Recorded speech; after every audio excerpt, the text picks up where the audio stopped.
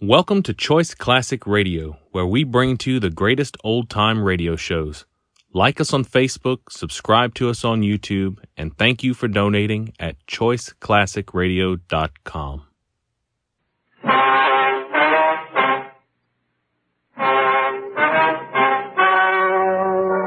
The story you are about to hear is true.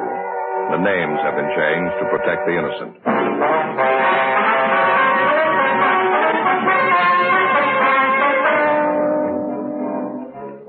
You're a detective sergeant. You're assigned to homicide detail.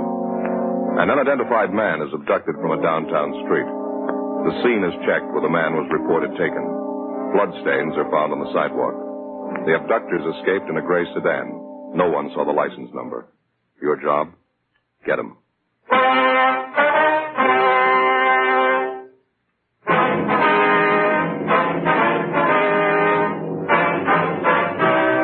Dragnet, the documented drama of an actual crime. For the next 30 minutes, in cooperation with the Los Angeles Police Department, you will travel step by step on the side of the law through an actual case transcribed from official police files. From beginning to end, from crime to punishment, Dragnet is the story of your police force in action. It was Monday, March 18th. It was overcast in Los Angeles. We were working the night watch out of homicide detail. My partner is Frank Smith. The boss is Captain Warman. My name's Friday. It was 6:48 p.m. when we got to the corner of 11th and South Pierce Street, the 797 Club. Sorry, no more service tonight. Closing up. Your name Leon Morley? Yeah, I can't serve you any drinks, though. Closing up. Police officers, Mr. Morley. I'd like to talk to you a minute if you don't mind. Oh, I'm sorry. I thought maybe you're after a drink. We were just talking to the officers in the radio car up the street, the car that answered the call out here tonight. They told us you were one of the people who saw what happened. Well, yeah, I guess I did. I saw part of it anyway. Lousy deal. Kind of thing makes your ulcers pop. That's why I'm closing down early, going home. We're following through in the investigation, Mr. Morley. I'd like to have you tell us everything you know about it, if you would, everything that you saw. I told the cops in the radio car everything I know. It was about 6 o'clock, and I heard this big commotion out in the street. I didn't know what it was. Sounded like somebody was hurt. I went out and took a look. Marie in the beauty shop next door, she was outside rubbernecking, too. She saw as much as I did. You talked to her? Yes, sir, we have. She wasn't too clear on some of the details. Maybe you can straighten it out for us. I'm glad to if I can. What do you want to know? You mind telling us in your own words just exactly how it happened? I mean, how you saw it? Well, there's not an awful lot to it. I was working behind the bar here, and it was around 6 o'clock, like I say, maybe a couple of minutes after. I was just fixing up a round of drinks for some fellows when I heard this noise outside. Yeah. Didn't know what it was at first. Sounded like somebody screaming, like they were hurt. You said you heard this commotion outside the bar about 6 o'clock. Yeah, that's right. Well, I didn't go out right then. I finished mixing the round of drinks. First, I thought the racket was just a couple of early drunks, but it kept on. Man screaming. It got louder, and I decided to take a look. Mm-hmm. I went out and looked down the street a couple of doors, down toward the corner. Which corner is that, Mr. Morley? The nearest one, down to the left. Here, I'll show you. All right, fine. I didn't know what was happening. It was a terrible sound. Man screaming at the top of his lungs. You recognize who the man was? No, I didn't. Never saw him before. Didn't get too good a look at him anyway. It was getting kind of dark. Here, let me show you. Over here by the window. Fine. I see it was right down there, just next to that mailbox. Mm-hmm. These two guys had a hold of the man who was screaming. They were trying to drag him into a car, a gray sedan. The man was trying to fight him off. Can you describe any of these three men for us? No, I couldn't be sure about it. Like I say, it was getting kind of dark. Well, you can see for yourself they were about 75 or 100 feet away. This man they were trying to drag into the car, he kept screaming, "Leave me alone, you can have the money. Leave me alone, you can have my car." Looked like he was hurt to me, blood on his clothes. Didn't anybody try to help him? Well, you know how this neighborhood is. When there's trouble, they all cut out. They don't want to get involved. It happened pretty fast anyway. These two guys got this man in the back seat of the car, and the big guy got in the back seat with him. The smaller guy got in the front seat, and they took off. Now, which way did they go, Mr. Morley? Straight down the street there. They turned right at that corner. Mm-hmm. Did you happen to see the license number? No, I thought of it, though. They didn't turn the car lights on and went by pretty fast, too. I couldn't get a good look at it. Was it a California plate, do you know? Oh, yeah, I noticed that much. That's about all, though. What kind of a car was it? Like I told you, a gray sedan, four-door. I couldn't tell the make. Fairly new car. Well, did you notice anything outstanding about the car? Anything at all? Well, I don't know. What do you mean outstanding? Well, special markings of any kind. Anything unusual. Maybe some of the accessories. Spotlight? Anything like that? No, nothing I noticed. The rear bumper was bent out, I think. Matter of fact, I'm pretty sure of it. Rear bumper? Yeah. I saw it when they drove off. They drove right past the place here. Well, how about the men, sir? Can you describe them at all? No. One was pretty tall and thin. The other one was smaller. About the same build on the thin side. They sure must have worked that guy over. He was all bent over. Looked like he was holding his stomach. Stains all down the front of his suit. On the sidewalk, too. I guess you saw that. Yes, sir, we did. Now, you're sure that you've never seen any of these men before? Nothing familiar about them at all? No, sir, not to me. I think if I saw him before, I'd know it. Oh, just a minute. It's probably the wife. Excuse me. I'll be right back. Yeah, sure. What do you think, Joe? Well, it doesn't look too good. Stains on the sidewalk down there. If it was just a robbery, why'd they take the guy with them? You got me. Possibly might have recognized him. Well, maybe you got some, but I hope you're wrong. If he can make the hood, it's a good chance they're not going to turn the man loose alive. Sergeant. Yeah. It's your office on the phone. I want to talk to either one of you. Oh, I'll get it, Joe. All right, thanks, Frank. Phone straight back, Sergeant. End of the bar. Yeah. Okay, thanks. Look, Sergeant, I got to have something to quiet my nerves. How about you? You want a drink? No, thanks. Besides the woman in that beauty shop next door, Mr. Morley, did you notice anyone else around who saw what went on? No, as far as I know, Marie and I were the only ones. Just like I told you, when there's any trouble around this neighborhood, they get off the street quick. You can't think of anything else that might give us a break on this? Anything at all now? Wish I could. I think I told you just about everything. Sure feel lousy. Joe? Yeah. I was talking to Harry. Yeah? 1A1 found the car, a gray sedan. Where'd they find it? 3rd and Bixel. It was empty. Key's still in it. Sure it's the right car? Bloodstains in the back seat. 7:18 p.m. Frank and I left the 797 Club, got in the car, and drove down to 3rd and Bixel, where the abandoned gray sedan had been located. It matched the same general description of the abductor's car, a 4-door gray sedan, late model, with a damaged rear bumper. Dean Bergman from Leighton Prince dusted the car and succeeded in raising a half a dozen fingerprints, which he took back to the office for possible identification. The crime lab crew went over the car for additional physical evidence. The stains found on the back seat were identified as having been made by human blood. The white slip attached to the steering post showed the car was registered to a Kenneth L. Gorman at a Canal Street address. Before Frank and I left the scene, we got a report that approximately 20 minutes prior to the time the gray sedan had been located, another car had been stolen. It was a maroon, late model Club Coupe, license 7-Tom 7972. It had been taken in the same neighborhood, less than 2 blocks from where the gray sedan was abandoned. A broadcast and an APB was gotten out on it immediately. 8:05 p.m. After checking by the office, Frank and I drove down to check on the home address of the registered owner of the gray sedan, Kenneth L. Gorman. It was a white wood-frame cottage at the upper end of Canal Street. The woman who answered the door identified herself as Mrs. Elsie Gorman, a small middle-aged woman, blue eyes, partially graying hair. No, I'm sorry, officers. My husband isn't home right now. Where is he, Mrs. Gorman, do you know? Well, he went downtown to see a friend of his, business appointment. Is it anything I can help you with? Are you expecting your husband home pretty soon, ma'am? Yes, I am. Matter of fact, he should have been home long before this. I don't know what's keeping him. Told me he was going downtown to collect some money a friend of his owed him. Said he'd be right back. I don't know what could be keeping him. When do you leave the house, ma'am? About 2:30, 3 o'clock this afternoon. It's almost 8:30 now. It could be he stopped to have a beer with his friends. He usually phones, though, if he's going to be late. I don't understand these men sometimes. You and your husband own a car, Mrs. Gorman? Yes, we do. My husband has it right now. Why? What kind of a car is it, ma'am? A 49 Chevy sedan. Gray color, 4-door? Yes. License number 7T7972? Well, yes, I think that's it. Why? What's the matter? Something happened? Nothing to get worried about, Mrs. Gorman. We located the car in the downtown area, parked on a side street. The keys were still in it. Thought we'd check on it. Where was it parked? Near 3rd and Bixel. Well, that can't be right. This man my husband was going to see has his store on Alameda. It's on Alameda between 9th and 10th. No reason for Kenneth to drive the car way down on 3rd Street. Possible he might have had another business appointment down there, ma'am. Maybe something he didn't mention to you. Well, I don't know. I suppose it is possible. You'd think he'd call, though. He usually does when he's going to be out late like this. What about this man your husband was going to see, Miss Gorman? You happen to know who he is? Yes, Fred Bernard. He's in the sheet metal business. Has his shop on South Alameda.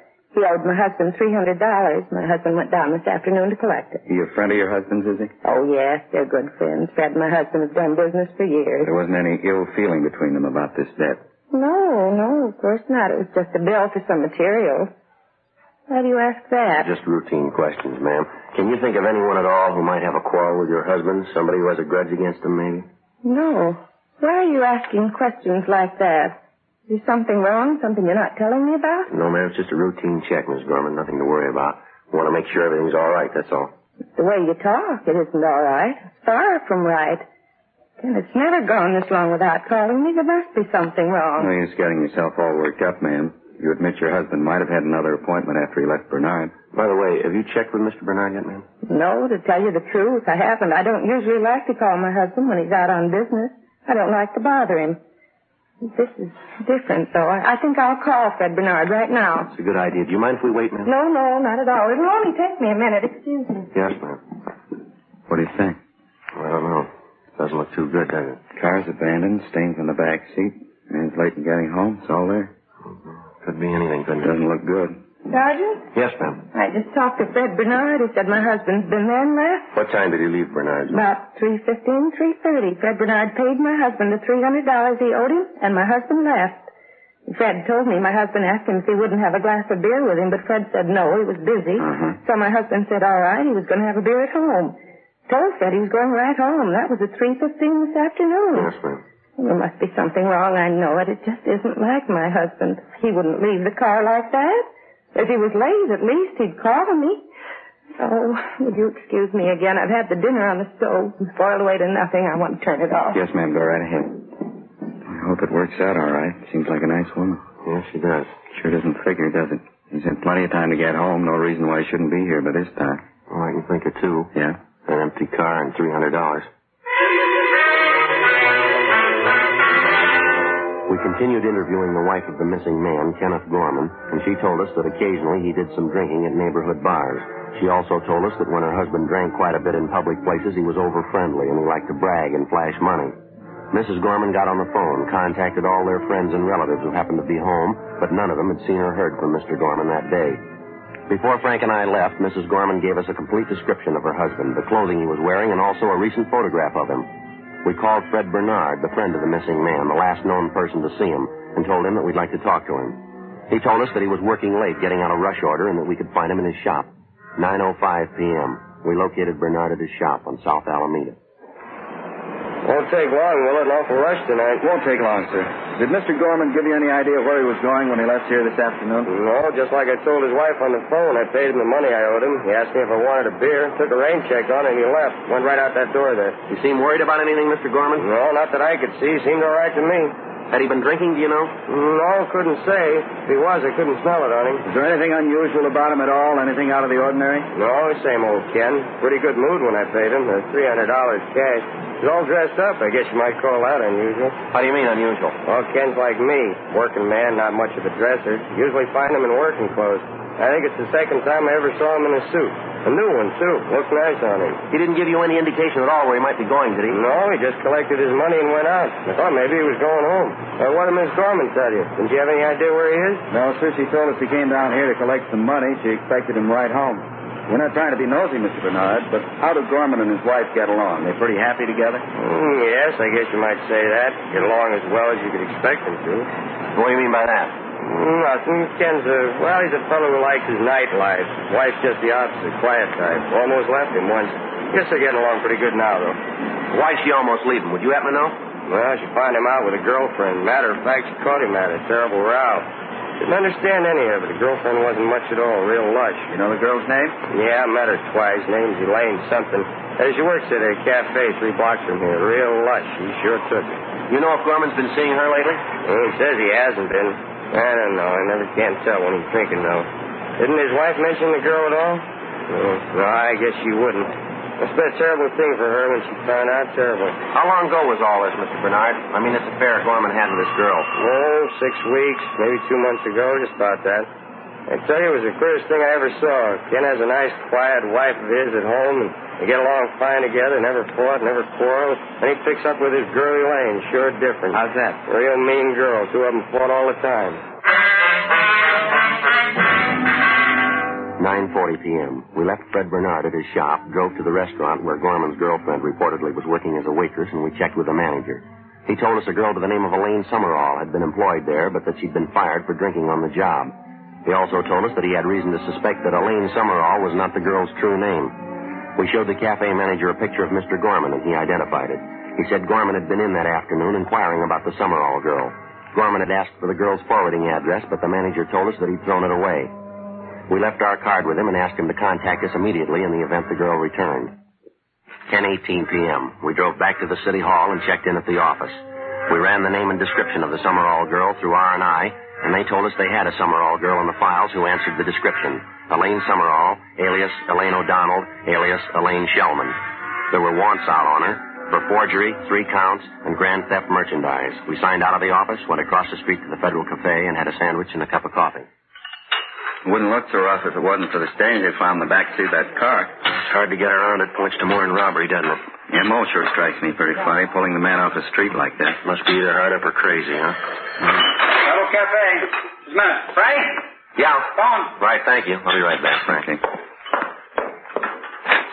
Yeah, Friday talking. Yeah, go ahead. Where? How long ago? Yeah, I see, huh? There wasn't, huh? Yeah, we'll roll on it right now. Tell them we're on our way in, will you? Yeah, right. Thanks, Glenn. Bye. Yeah? Chandler. They just found the maroon coupe, the one stolen in the neighborhood where Gorman's was dropped. Where'd they find it? Picked it off going up through Lancaster, sheriff's deputies. Does it look good on our job? Well, there were 2 men in the car. One of them had a knife, bloodstains on their clothes, all over the inside of the car. How's it figure? It doesn't. Not a scratch on either one of them.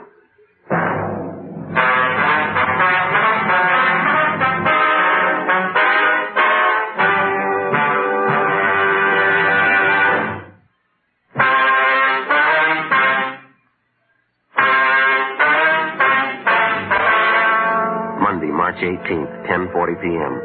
After we received the report that the stolen maroon coupe, along with the 2 suspects, had been recovered north of the city in the town of Lancaster, Frank and I stopped by the record bureau and checked to see if there was a make on either one of the suspects.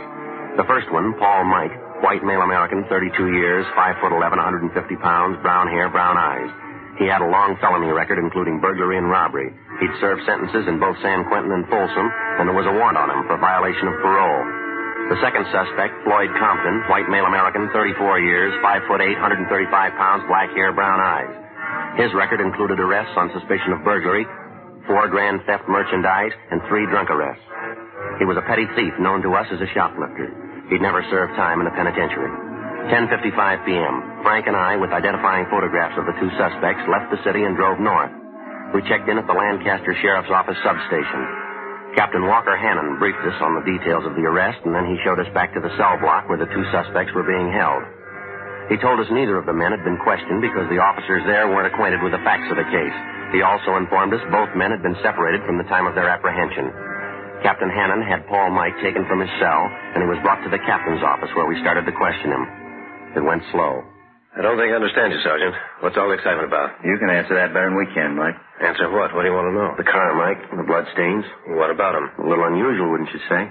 I don't know anything about any bloodstains. If they're in the car, I don't know how they got there. It isn't my car. We know that. What about the stains in your clothes? Well, I don't know. We were sitting in the car there. Maybe the stains rubbed off on us. You got a cigarette? Only one thing wrong with that story, Mike. The stains were on the wrong side of you. All right, so I had a fight. Got hit in the nose. What's that, a law against it? I got a hunch, Mike. Yeah? You're lying. Where'd you get that car? I told you where I got it. Me and Carpenter bummed a ride on San Fernando Road. This spook came along in the maroon coupe and gave us a ride. A couple of miles this side of Lancaster, he stopped the car and got out. Said he'd be right back. Walked right out into the desert. That right? Yeah. Waited for him to come back. Waited a long time. Honked the horn, yelled for him. We finally gave it up. Matter of fact, Compton and me got a little scared. Thought maybe the car was stolen. I didn't want to get caught in a hot car. I'm an ex-con. I couldn't stand the heat. The truth, I'm squaring with you. What about the money, Mike? Huh? The money. They booked you in with $133 in your pocket. Oh, yeah. I got lucky in a crap game last night. I was pulling out. How about the pocket knife? Blood stains on it? You win that in the crap game, too? No, matter of fact, it was in the car. Found it right there on the seat. Big coincidence, Mike. Somebody leaves you a car, blood stains on the inside, stains on you and your partner. Pocket knife, stains on that, too. You're on parole, leaving town without notice, driving a car you're not supposed to be driving, pocket full of money you got no way of accounting for. Face it, Mike. What do you mean? Face it, you're dead. Flag on your card now. Parole officer wants you. Now, how about the truth? What do you mean the truth? I told it to you. Now, come on. Let's save time for all of us, Mike. You've been around long enough. You've graduated. You know we're not going to buy that line. What line? How can I explain things to you? You won't believe me. I told you nothing but the truth since I walked into this room, and you won't believe me. You got a cigarette? How do you account for the blood in your shirt? I told you I had a fight. Guy hit me in the nose. Happened right down there in L.A. You can check it. Where did it happen? Bar. Downtown. There's a lot of bars downtown. Place in South Pierce. I go there sometimes. What's the name of it? 797 Club.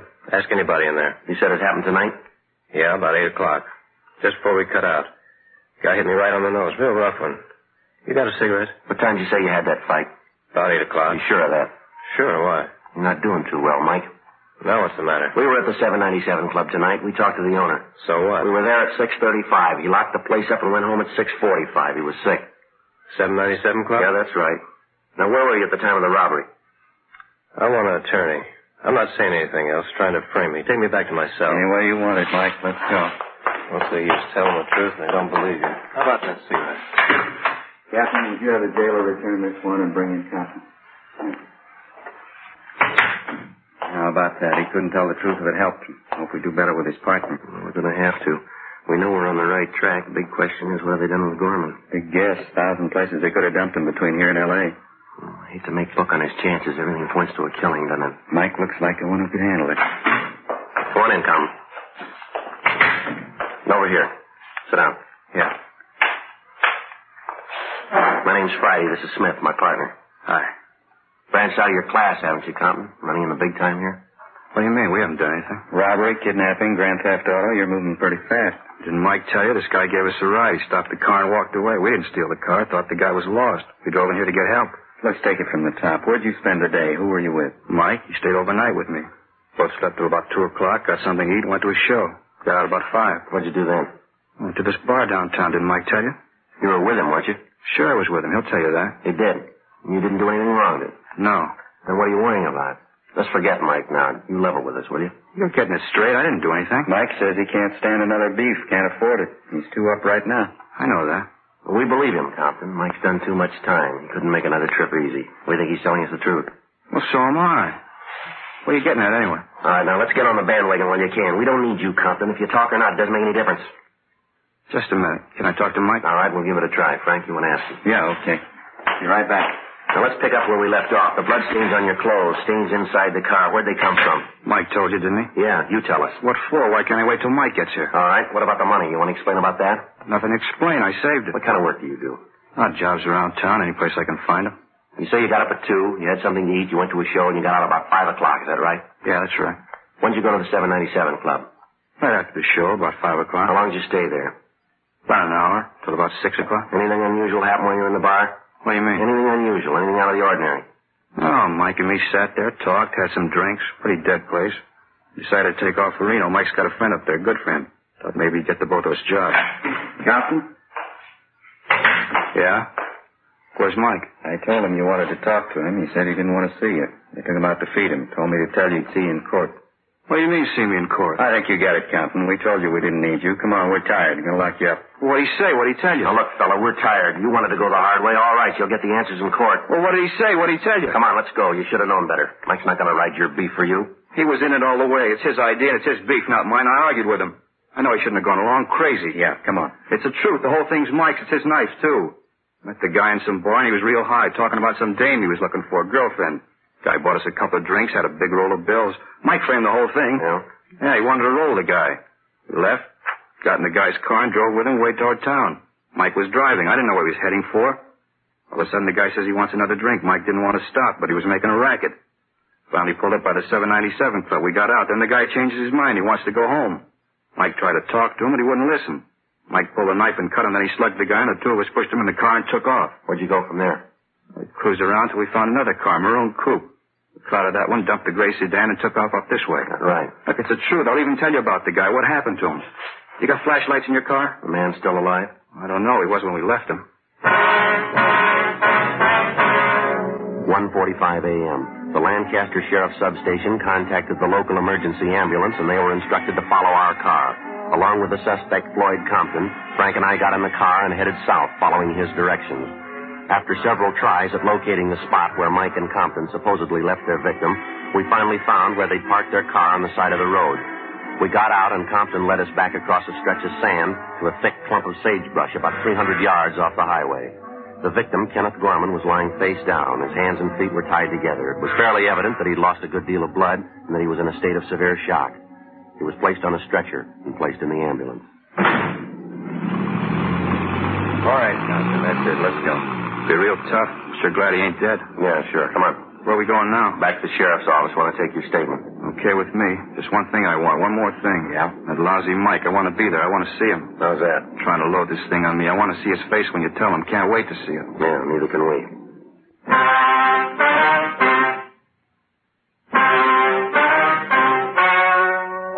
The story you have just heard was true.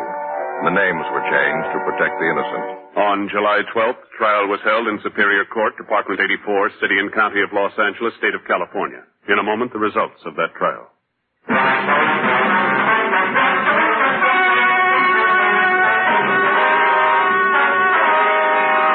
Paul Mike and his accomplice, Floyd Compton, were filed on for violation of Section 209 of the Penal Code, kidnapping for the purpose of robbery, and Section 211 of the Penal Code, robbery in the first degree. They were also filed on for one count of grand theft auto. They were tried and convicted and received sentences as prescribed by law. Kidnapping for the purpose of robbery, where bodily harm is inflicted, is punishable by the death sentence or life imprisonment without possibility of parole. Robbery is punishable by imprisonment from 5 years to life. Grand theft auto is punishable by a prison term of not less than 1 nor more than 10 years. The victim, Kenneth Gorman, finally recovered after more than 3 months in the hospital. Ladies and gentlemen, next week, Dragnet presents a trilogy. 3 documented case histories of vital importance to all of us. This trio of authentic stories is both tragic and terrifying. Please try to hear Dragnet next week when we present our trilogy. You have just heard Dragnet, a series of authentic cases from official files. Technical advice comes from the Office of Chief of Police W.H. Parker, Los Angeles Police Department. Technical advisors Captain Jack Donahoe, Sergeant Marty Wynn, Sergeant Vance Frazier.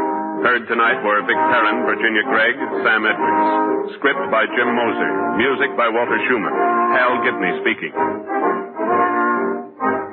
Ladies and gentlemen, you may now read Dragnet every day on the comic page of your favorite newspaper. Please consult your local daily paper. King Size Fatima has brought you Dragnet, transcribed from Los Angeles.